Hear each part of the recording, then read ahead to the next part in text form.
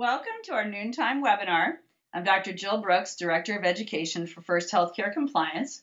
We at First Healthcare Compliance are helping healthcare providers, networks, hospitals, billing services, and skilled nursing facilities around the country with a cloud-based comprehensive compliance solution. We're so happy to have Dr. Joseph Widener and Dr. Lenore Tietjens-Grillo from HealthMirror joining us today. I had the pleasure of working with each of them in the hospital setting. They will be discussing a very relevant topic to all of you regarding patient education and engagement, which, as you know, is part of meaningful use. HealthMirror is a cloud-based tool that enables physicians to educate their patients in the exam room as well as pre or post-visit.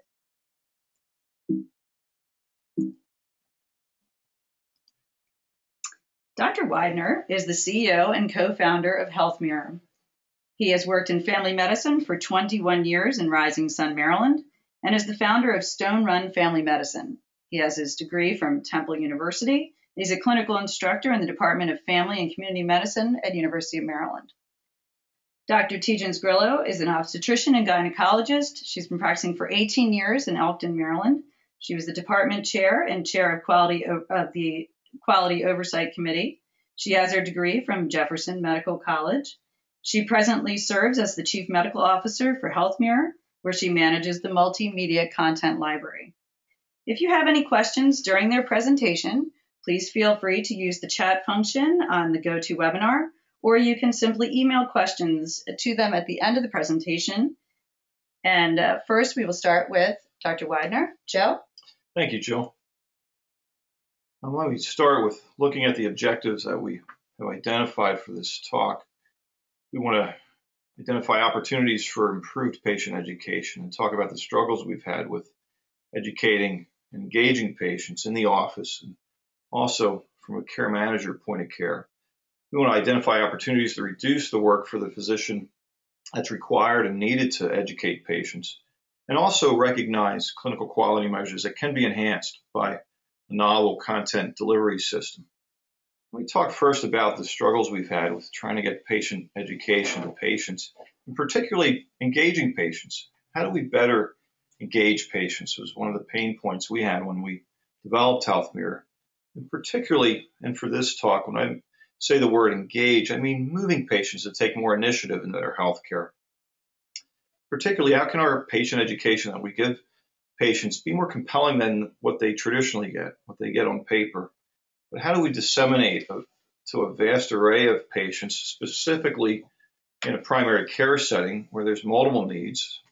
How do we disseminate that patient education comprehensively?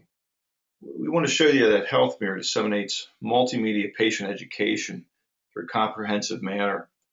And we'll start by just examining these thoughts, though, about clinical quality measures and also patient-centered medical home, where we've identified and shown that HealthMirror is a useful tool. Clinical quality measures, or CQMs, are tools that help measure and track the quality of healthcare services provided by eligible professionals, hospitals within our healthcare system. Now, these include providers and physicians. These measures are useful data that are associated with providers' ability to care and deliver for high-quality care that relate to long-term goals of quality health care. So these are definitions that CMS has provided, and they're also required to report for meaningful use attestation to show that the provider is using an electronic medical record meaningfully. But I think they also point to the fact that if you can't measure it, you can't improve upon it. That if you have a goal of improving healthcare, that you should be able to measure it.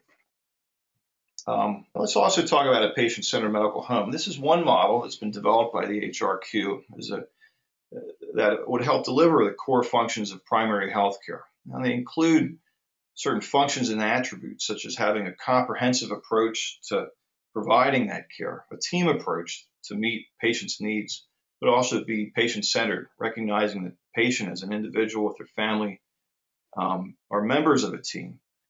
And then also providing that coordinated care across the whole healthcare system. Instead of having care provided in different silos, specialized care in different other units, have that level of coordination be provided in the primary care center.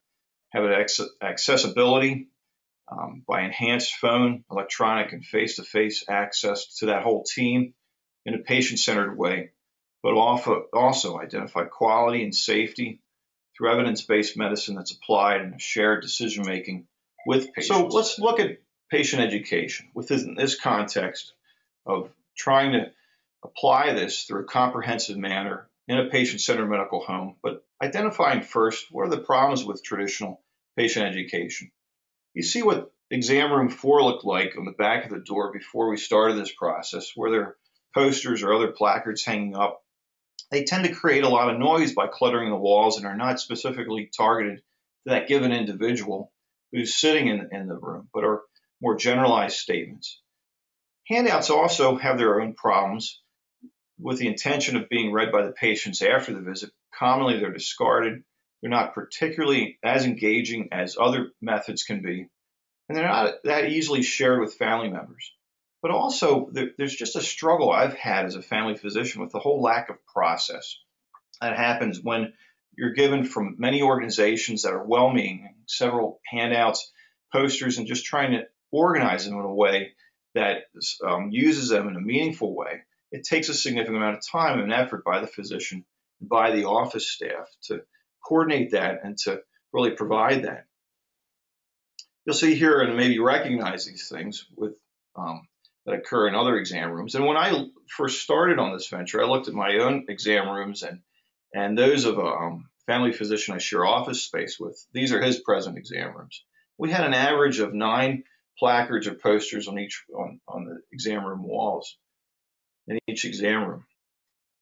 There's also trouble with patient education that there's one time to distribute it, and typically at the end of the visit. And that requires that physician or provider decision-making capacity right at the point of care. That at the end of the visit, as a provider, you're trying to tie up the visit in a bow, as it were. You're making your assessment and talking to your patients about problems, and it's that type of thought process that has to happen routinely in order to give that education to that patient. However, it doesn't happen routinely. And if you look at meaningful use requirements, the requirement is that it occurs at least 10% of the time, which means that to satisfy meaningful use requirements, 90% of your patients would be without patient education. So we were looking for a better way to provide patient education, to streamline the process, to educate every patient routinely at every encounter, to focus on preventative health care measures, and that's where we'll show you how we applied that and what type of outcomes we have from applying this education and prevention, but also to finding a process that facilitates the delivery of education when and where it's needed. Education also being presented and utilizing at time that a patient is waiting, particularly in the exam room. After they're brought back from a waiting room, there's a significant amount of time, on average about 12 to 20 minutes, depending on what study you read, that a patient sits in the exam room waiting for the physician to come in. So through the process we've developed at HealthMirror, utilizing a library of multimedia education, we present videos primarily to the patient who's waiting in the exam room and waiting for the physician to come into that exam room. The patient navigates through a touchscreen interface on devices that are in the exam room to view the videos, but also has videos displayed to them. We find these are more engaging, but in ways they can also share with other family members who are in the room. And this also fuels that impending physician-patient encounter that's about to happen. So I'm going to have Lenore tell you about a study that we've performed that can show how we've utilized HealthMirror to disseminate, display patient education, improve clinical quality measures within a patient-centered medical home. So getting back to, if you can't measure it, you can't improve it. We gathered data to begin to address the question, can video education actually improve clinical quality measures? To test this, HealthMirror partnered with a hospital-owned family medicine practice. This practice had a proven track record as a patient-centered medical home. They had already achieved the highest Level 3 NCQA certification as a PCMH. Care managers were already in place for the previous year. The bottom line here is that they were already engaged as a practice and doing a great job. But could HealthMirror enable them to do better? The practice actively used 10 exam rooms. 22-inch all-in-one touchscreens were placed in all 10 exam rooms. The Health Mirror Preventative Care video library was then displayed to every patient that was roomed and waiting to be seen. Clinical quality measures from their practice EMR reporting module were assessed for the 3 months prior to the study and for 3 months after implementing Health Mirror. At the time, no other campaign or improvement process was occurring or implemented. What you see here is how the exam room screen appeared to the patients. After a patient had their weight, vitals, and initial assessment by nursing and were waiting to be seen by the physician, they were allowed and encouraged to interact with the video education. As you can see, preventative care was broken down into 4 categories: children, infant, men's, and women's prevention. On this next screen, we see, for example, if a woman was waiting to be seen, she could tap on the women's prevention category. I'll have Joe illustrate that with the arrow. At that time, the array of categories relevant education would be displayed to her. Topics about screening such as mammogram, colonoscopy, osteoporosis, topics that screening that she may have been due for, behind on, or putting off, or merely that she may have had an interest in learning about that day were available for viewing. Patients were encouraged to view the videos at their own discretion while waiting for the clinician. You should note that to play the videos, they just merely needed to tap on the thumbnail. One video that we found particularly beneficial for discussion today was the Gardasil vaccine video. This video is a video version of the CDC VIS statement. This education was able to answer the most common questions before they were asked by the patient, as well as fill the VIS statement requirement. So, what did our reporting at the end of the study demonstrate? That there was improvement seen for 2 cancer screening measures, particularly breast cancer and colon cancer, and for 2 vaccination measures, HPV and Tdap. So with the colon cancer screening, there was an 8.4% improvement in percentage of patients screened. For breast cancer, a 7% improvement in ages 40 to 69 who had had a mammogram within the last 2 years. HPV, a 13% improvement. And last, Tdap, there was a 4% improvement. So you see that there's a lot of improvement we were able to show with adding this. We want to talk about where we've gone since this study, because this was encouraging to us that we could actually improve clinical quality measures that we could measure just over a 3-month period and show that we could gain some benefit from adding patient education in this type of format. Today we're targeting the content to every patient, not just to the preventative needs, but also to the problems and the symptoms that a patient has at the time when they're coming into the exam room, still according to the age and gender that that patient has. We're measuring the benefits of targeting the education as well.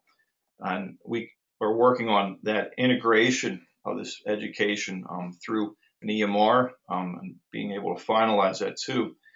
Presently, we utilize a staff interface that helps disseminate this information. And this is maybe something you were wondering, how do we get this information in each room? Well, we utilize a browser-based staff interface, a screen that the staff who is rooming the patient typically will log into. In my office, they minimize the EMR on the laptop or device that they're using and have a browser that's opened up to the Health Mirror interface. In that interface, they assign demographics and clinical categories to the patient that they're rooming, and then select the room that their patient is going into. And by selecting that and pressing a send button, they send the content to that device in the examination room that the given patient is entering. This is more of a close-up view, and you'll see that you can identify each patient by a number. We use a medical record number and pass this in a secure way. The age of the patient, gender, of the content desired, as well as the language that is the preferred language of the patient that is being roomed is entered. We enter the clinician here, as the content can be specific to each clinician and their desires in the practice. But then the room number. According to the clinician, these demographics, certain categories of content will be presented, and the staff will select which content can be selective, and then send the selected content that's targeted to that patient to the mirror in the exam room that they're rooming that patient in. And this process takes about 28 seconds on average. We've seen staff do it as quick as 18 seconds. Certainly when they're starting to use that, initially it takes a little bit longer. So for example, here's a 52-year-old male diabetic who comes to a primary care visit, but primarily for cold symptoms. He'll be presenting there with, the staff who's rooming them would select the categories here that you see, diabetes categories, as well as foot care, because that's been an issue with diabetes, perhaps some preventive health care category that we label as healthy living, but also selecting out as acute symptoms of colds and flu. He's presented on a touchscreen device in the exam room, ability to interact with the categories of content and can select different categories at the visit. And that can enable him to have a better discussion with his clinician here. Additionally, on the interface for the patients, they can scan a QR code or enter an email address to take this home with them. They'll get an email with a link to the content that's displayed to them at this time, and we'll give you more details about that in the future. When I enter the room, I disable the screen by hitting the top left corner that says Health Mirror. That allows me to have the interaction with the patient in an uninterrupted way. If I exit the exam room, I can enable that again so that more content, more videos are displayed to the patient and can easily select them for the patient as well. The patient can take this home to them and view it on their smartphone through a link that they get from scanning that QR code or from that email address. There's also a care manager function on the staff interface that we'll tell you about more here. So using the browser-based staff interface, the care manager or triage nurse can easily send education to a patient that she has just talked to on the phone, given results, made an appointment, or answered a question. For our discussion today, let's say in our diagram that it's a new mom who called to schedule an appointment for her baby. The care manager could simply send relevant education to the mother's email address. This is what the email looks like on her browser. She just can click on the tab to see the same interface that she would have seen in the exam room and play the videos on her home computer. This can give her time at her leisure to look at education before her visit, priming the discussion with her physician. This education is, we find, to be more engaging and easier to review by the patient than a stack of handouts prior to the visit. Yeah, this is what it would look like to the patient. Even the same interface that they would get when they would click on that link. They'll have different categories and content according to those categories that they could see. So for this mom, these could be types of videos that she could see following that point of care encounter with the care manager in the practice. So you look again about what the types of goals are as a patient-centered medical home and how patient education can fit into these. We really have been happy that Health Mirror has been able to provide much more comprehensive patient education, be more centered to patients, certainly bringing this in a coordinated way and utilizing the team, including a care manager as well as a physician, to disseminate this content to patients, but making it much more accessible in different formats and different devices that the patients are familiar with, and providing this in a comprehensive way, not only just with quality content, but also providing evidence-based medicine through the videos that we're disseminating. So what's next for HealthMirror? We're looking at integrating our process within Allscripts so that the staff interface is removed and that the content will be displayed just according to which room the patient is identified as being in the EMR. As each patient's roomed and entered in the EMR, selecting the content will be sent to the device according to the database query through the EMR.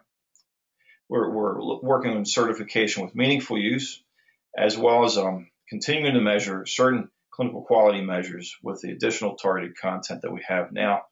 And one other process we're looking at is assessing more return on investment by identifying how much charges are able to be captured by demonstrating videos that show how to use an inhaler or nebulizer, particularly for those with asthma or certainly those that are being treated with inhalers.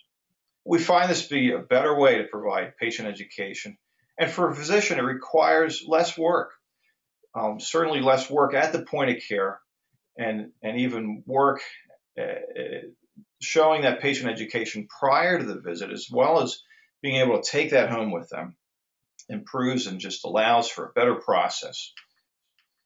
And so we at HealthMirror would like to know what your questions are. If there are any, you can type those in the chat feature, but also certainly contact us regarding a subscription to this or to continue the discussion about health education. You can follow our website there, contact us with that email at info@health-mirror.com or call us on that 800 number. Well, thank you so much, Dr. Widener, Dr. Tietjens-Grillo, for just a wonderful presentation. If you have any questions for them, please use that contact information available on the screen.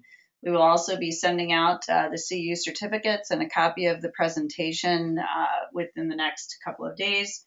If you have any more questions, feel free to call us, 888-543-4778, or you can email us at info@1sthcc.com. Thank you and have a great day.